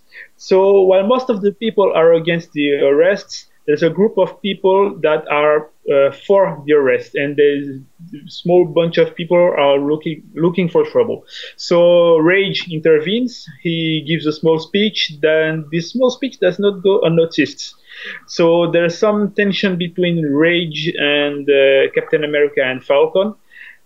So we see that it turns out that one of the troublemakers is part of a group called the Sons of the Serpents. So meanwhile, Captain America and Falcon go to visit Rage's grandmother. and the Sons of the Serpent prepare to make some trouble again. But this time, the new warrior appears. So things escalate quickly because Rage also appears, and there's a mysterious guy that is looking to everybody, and he brings the anger inside everyone. So at the end, the Avengers also intervene, and that's when the issue ends with this climax. Yeah, so this is really a Rage story. It's all about Rage, which is kind of too bad because I don't care about this character at all. He comes off as just I don't know, just really angry with no motivation. He all throughout these other issues, he's just angry at other people all the time for little reasons. I mean, he's justified in his anger here with this scenario, which is good, gives him good motivation. But yeah, still don't care about this character. So I do like the inclusion of Falcon and bringing in the new warriors, especially Night Thrasher, because when you have all of your African American characters together dealing with issues of racism, then it's nice to see them kind of all banding together. I did find that Falcon and Captain America's stance on what the Avengers are meant for is kind of weird, because when Rage says, I want to deal with these guys and help the cause, Captain America says, well, what would you propose we do, Rage? What do you want us to do about it? And Falcon says, yeah, the Avengers as a concept aren't about dealing with problems of this kind. So I guess the Avengers are only meant to stop alien invasions and stuff, but when it comes to standing up for the people of their own country, they're not going to do it. I found that kind of odd. Yeah, and there's even a policeman in the last issue that makes a comment also like this, that the Avengers, they are a little almighty, and they don't look too much for the people around them. Right. So the Sons of Serpents, they're a white supremacist group, and is this their first appearance, or have they appeared before? I don't know. I don't know, but there are some reference. Let me check it here. I don't know if it's in this issue. For me, it's page 410. I think for you it's 411 or 412. Oh, of course. Yeah, that's right. Of course, because they talk about the Defenders had information about them in their files. Yeah. Oh, yeah, and it says here, way back in Avengers number 32 and 33, and then again in the Defenders 22 to 25. So yeah, they have been around for quite a while. Yeah. And I'll have a general comment for the story arc, but I'll leave it for the next issue. But here we see appearing the new warriors that was a relatively new group of characters at the time. And they were also created by Fabian Nicieza, and their catchphrase in the covers were that they were the heroes for the 90s. That's so, right. Yeah. Yep. Make that what you wish. Yes, but that's right. They were the heroes for the 90s, and I'll go more in depth about them in the comments for the next issue. But here we see Namorita has a different outfit. She has some kind of pink armor that is different from her green swimsuit that she usually has. Well, she got really, really savagely beaten a few issues before this, which caused her to wear armor to protect herself. Okay. It might have been in the Terrax battle that Marvel Boy, or I think he's called Justice here, that Justice mentions New Warriors 15 to 18. At the time, he was still Marvel Boy, yeah. Okay. Yeah, so Marvel Boy, his arm is in a sling, and it's because of a battle with Terrax. And I think that's where Namorita gets beaten as well. They all get pretty beaten in that story. One more thing is we find out a big secret about Rage. A big secret. He's only 14 years old. This is a retcon, because I'm pretty sure when Fabian Nicieza created this character during his run on Avengers, he was not meant to be 14 years old. But this storyline is basically, and I don't know if it's Bob Harras said, I don't really want to use Rage in the Avengers. And Fabian's like, but I really like that. Can we just move him over to New Warriors, please? And then we're like, but Rage is an older guy. He doesn't fit in with the New Warriors. And Fabian's like, okay, don't worry, I'll write that into the story that he's only 14 years old. So he's fine. He's fine. He's okay to be with the New Warriors. It reminds me of when we were talking about the first episode, the Avengers Final Threat, when Jim Shooter didn't want to use Thor, so he made Thor disappear during the issues. Right, yeah.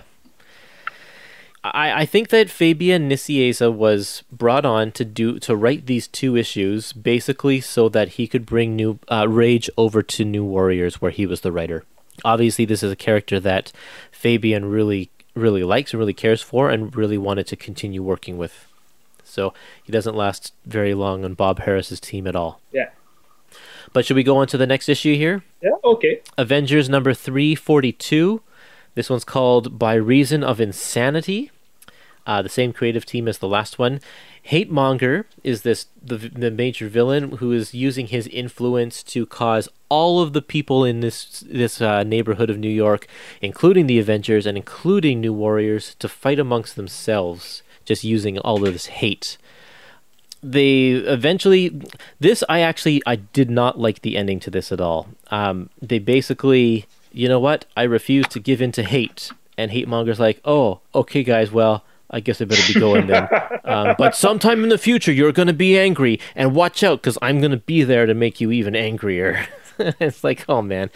It was not a good ending to this story. I like the message of, racism, fighting against racism and standing up for people who can't do it themselves, I think is an important thing to talk about. And it is neat to see the 2 sides of Captain America saying, you know what, this is not an issue that the Avengers need to deal with. We need to let the proper authorities deal with civil disputes like this. Whereas the New Warriors, the heroes for the 90s, are saying, no, we need to step in and fix this, because if we don't do it, then it's not going to do anything. So, and then Rage eventually is like, you know what, you Avengers, I don't agree with your stance, so I'm gonna take my leave, and he quits the team. Yeah, so I'm going to do a larger comment for 2 things. First, as for me, I like this story arc, because for me it still feels real. Even 20 years later, 30 years later, with the Black Lives Matter movement, for me, it still feels real. Absolutely. And I think this story arc made a parallel with the 1992 riots in Los Angeles, when what was his name? Rodney King was brutally murdered, and there were riots in Los Angeles. So I think this... even though it's an issue written and I think released in 1991. Let me see the credits here. No, I think this is 92 now. Okay. Yeah, I'd have to check the dates. Well, I mean, no, it's still 91. It's November and December 91, which means that these came out even earlier than that, probably September and October. Yeah, so I think this. I don't know when the riots happened exactly. I know it happened in 1992, but I don't know if it was in the middle of 1992 or in the beginning. Anyway, so the story arc made somewhat a parallel with the tension that happened in USA at this time. So yeah, for me, it still feels real even today with the Black Lives Matter and the brutal arrests. But I'm not going to get far away in this podcast because it's out of context of the podcast. So anyway. Well, and the work speaks for itself. I mean, if you read these 2 issues, you will completely understand the issue. And I hope that you can agree with some of the conclusions or questions that are brought up, because it's important. And one of the things that is brought up as well is the very last issue, or the very last page. It's a group of African Americans saying that segregation equals degradation, and they want to take action, and Hate Monger is influencing the main person to give into hate. So the hate works on both sides. I mean, it's not... I mean, the the side of the African Americans is more justified because they've been oppressed for so long. But there's still hate coming from both sides, and hate mongers is going to work on whichever side is giving into that. Did you notice that they got his name, Rage's name, wrong in one of these issues? In the previous issue, when they're talking to Rage's grandmother, they call him Eldon. But in this issue here, when they revisit his grandmother, they call him Elvin. Ah, okay, I did notice that. And I don't know enough about Rage to know what his actual real name is. I didn't bother looking it up, but it can't be both. And the fact that his grandmother calls him both Eldon and Elvin is definitely a mistake. Yeah, and I have just two more comments, one middle-sized one and one very small. So the small one, I'll start with the small one, is that one of the musics that the hate monger is singing at the beginning, it's on page, for me it's 425, I think for it's 426 or 427 in the upper right panel. Okay. He's singing, "Please allow me to introduce myself. I'm a man of wealth and taste." Ah, yeah. It's an excerpt from Take Sympathy for the Devil by Rolling Stones. Right. There's another Rolling Stones reference in the previous issue. Where did it go? Or maybe it's in this one. Oh yeah, in the splash page at the beginning of this issue here, 342. Hate Monger's looking over the crowd and he goes, "Shadoobie, shattered." That's a Rolling Stones song as well. Okay, this one I didn't know. Yep. Okay, and for the middle-sized comments, the attitude here of the kids from Night Warriors, here it's somewhat the edgy attitude that the teenagers of the beginning of the 90s had, because at this time there was a rise of the grunge music, and one of the characters in pop culture that was popular at the time was Bart Simpson. It was the rebel child that makes trouble. Yep. And it was very, very famous for that. And there was a lack of characters that represented this new generation of kids that were appearing and growing up. So Fabian Nicieza, he created the New Warriors that we are, okay, I'll say it again, the heroes for the 90s. Yep. But this team was representative of these new teens that were growing up, and they have this somewhat edgy attitude, but it's because they wanted to. For me, I think it's because they wanted to emancipate themselves from the adults and wanted to think from themselves and prove that they were not kids anymore. And I also drew a parallel with X-Force that Fabian Nicieza was writing at the time, and the fact that they were kids that they wanted to grow up for themselves and stay away from the adults. In this case, the Charles Xavier. And there's one issue that I've read from Nicieza's solo run on the X-Force, and it was the time Greg Capullo was penciling the book. It's issue 19 of X-Force. It's called the Open Hand and Closed Fists. Don't know if you've read this one. I haven't. Yeah. So in this issue, the X-Force team, or especially Cannonball, he makes a speech to Xavier that, long story short, he proves to Xavier that these kids are growing up and they can live by themselves without the adults watching on them, and they want also to emancipate themselves from cable. So yeah, Fabian Nicieza, he really created the superhero teams for the kids that were growing up in the beginning of the 90s. So he made the voice for these kids. Nice. So I just looked it up, and Rage's actual name is Elvin. So Eldon is incorrect. And I also made a mistake. I mentioned that Rage was created by Fabian Nicieza, but now that I've looked it up, he's actually was created by Larry Hama and Paul Ryan in their run on Avengers. And so I don't exactly know why if it was Fabian's decision to bring Rage over to New Warriors, or if it was an editorial thing or what, but But yeah, this is the story that brings him over. So you'll see these 2 issues appear in New Warriors Classic Volume 3. And if there were ever any New Warriors Epic collections, you can be guaranteed that these 2 Avengers issues will be collected in there as well. Okay, we have our last 2 issues of the book here. Okay, it's my turn, sorry. Yep. So it's Avengers 343. So it's called First Knights. And here we see the first hints of the Get Rare storyline. So at the beginning of the issue, we see a different Thor on the roof along with Vision and Jarvis.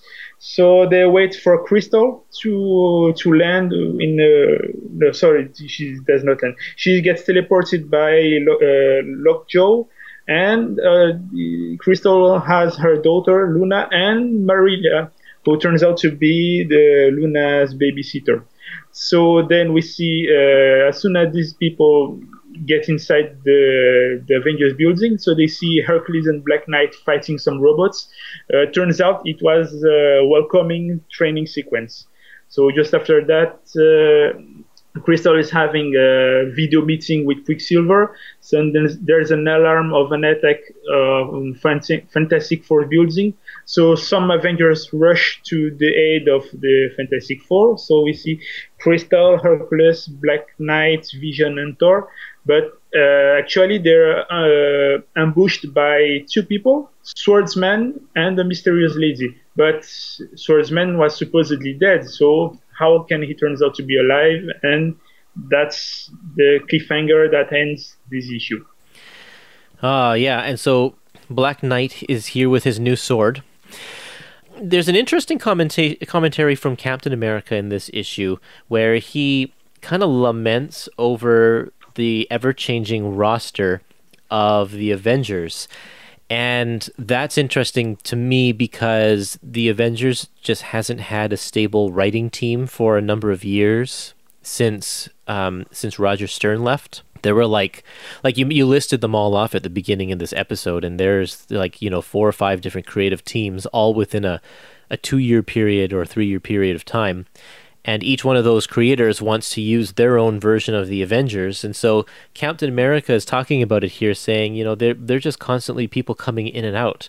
When the Avengers were first founded, when he was on the team, and he says, being an Avenger used to mean something. It was a mark of honor, distinction. We were a fellowship of friends. And now it's changed. We've become an ill-defined group of strangers. He says, stop me if I'm sounding like an elitist. And I think that's really interesting. Captain America only had to wait for about 10 or 12 years until Brian Bendis comes to write Avengers, so they could become the huge franchise they are known today. Exactly, yeah. What do you think of it now? And then, yeah, even Jonathan Hickman's Avengers is so ridiculous with the amount of Avengers and even the type of Avengers that they have on that team. It's quite wild.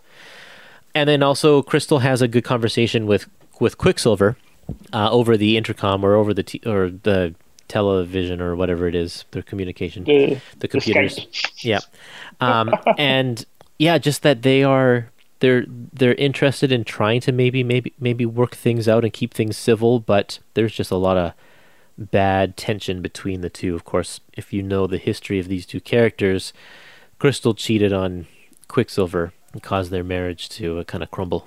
This was a heavy character development issue. There's a lot of character building with all of the different characters, including Thor, who comes in. This is now the Eric Masterson Thor. Yeah.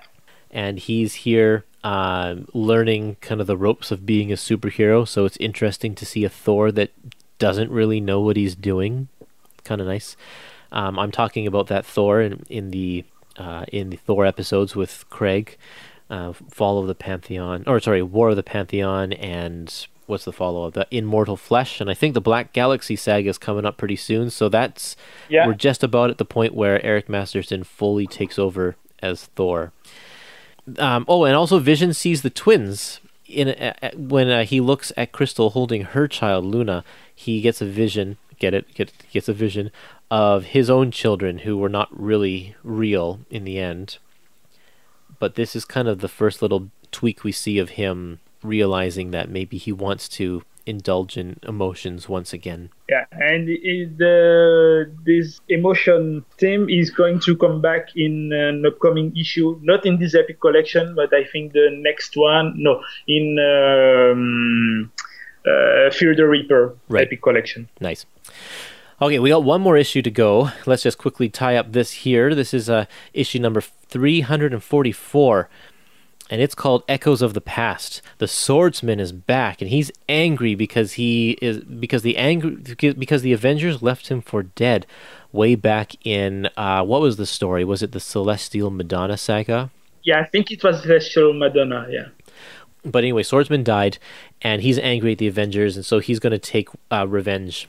And he's really, really mad. But unfortunately, this is like the only Avenger that was on the team at the time is Vision. All of these other guys, even though some of them know they know the Swordsman, they weren't on the team at the time, so they don't really have any stake in this. And Swordsman is a little unjustified in his actions, but he still attacks, and they fend him off. And he's got Swordsman has an associate with him. He calls her Magdalene. We don't know anything about her, but she says that Proctor is going to be upset. Talks about somebody named Proctor. This is all set up for something that's not going to really come into play for two volumes from now. Yeah, and really it's only a few months, because Operation Galactic Storm, even though it's a full epic collection, it's only a couple of months of Avengers, and then they pick up with this storyline after that. So it's all a bunch of questions without any real answers. There is a Circe returns. We don't know where she's been in the last couple of issues, but she's back. She looks in a mirror and has a weird vision of herself. We don't really get to see what it looks like, but something's wrong. There's another question. Meanwhile, where's Quasar? He kind of disappeared for a few issues, and no one's questioning where he's gone. Is he off the team now, or what? I don't know. Yeah, I don't think they addressed this issue in where the Quasar has been right now. I think I haven't read yet Operation Galactic Storm, so maybe they'll mention it in the next volume. Because he's undergoing a change in his own series at the time. Okay. So there is definitely something going on, and we'll see what happens when we talk about Operation Galactic Storm. All right. Yeah. Do you have anything more you want to say about this last issue? Yeah, I was really impressed with the fights between Black Knight and Swordsman. It's really greatly choreographed fight. Same for the fight with Magdalene. This is very action heavy. So now comes the last Star Trek reference. Okay. So Black Knight's lightsaber is now switched and set to stun, like the phasers. Okay. You got a Star Trek and a Star Wars reference in there because you called it a lightsaber. Okay. Well, this concludes our thorough examination of this epic collection. There are just a few bonus features at the back. There's a small article from Marvel Age from Peter Sanderson. Cover to the Avengers Death Trap reprint, which they called Venom Death Trap: The Vault. To cash in on the fame of Venom at this time. Of course, yep, absolutely. Some Marvel trading cards. I collected those when I was a kid. I had all of those ones. They're very familiar to me. And then some original art, just 3 pages reproduced onto 1 page. So it's a little light on bonus features, but it's still a solid volume. It's a good start to Bob Harras's run. I'll say yes. I was a little apprehensive of what the Bob Harras run would look like. I've heard good things of Operation Galactic Storms and the Getter saga, but this one starts with a bang. It does. Now, I will say, though, however, it doesn't hold a candle to Judgment Day or Under Siege. That's for sure. That's still like top drawer for me right there. But this is still decent. Yeah, I think it's too bad about half of the epic collection is taken by so graphic novel and the annual crossovers, but that's the way the Epic Collection work. They collect everything from the characters. Which is fine with me. I'm happy that they're there. I'd rather be able to read them than have them lost in obscurity. So it's good to talk about them.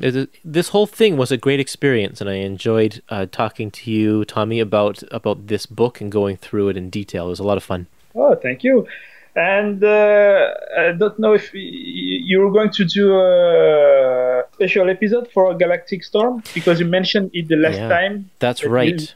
It will be a roundtable with every co-hosts that for the different series.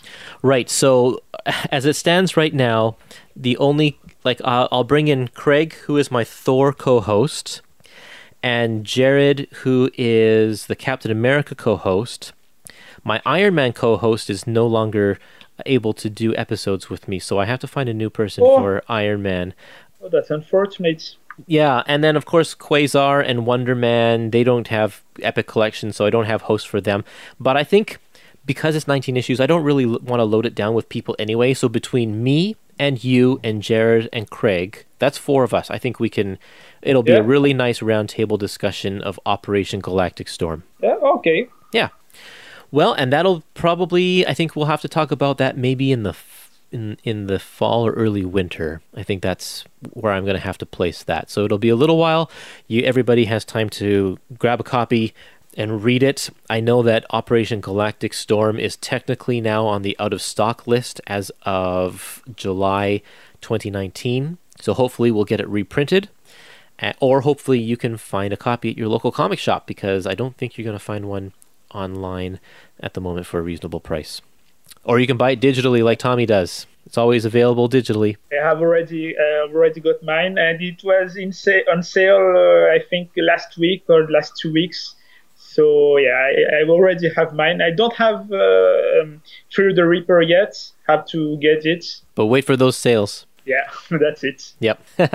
Perfect. Okay, we should sign off here. It's been over 2 hours, and we had a great time. Thanks again, Tommy. Oh, you're welcome. And we'll see everybody on the next episode.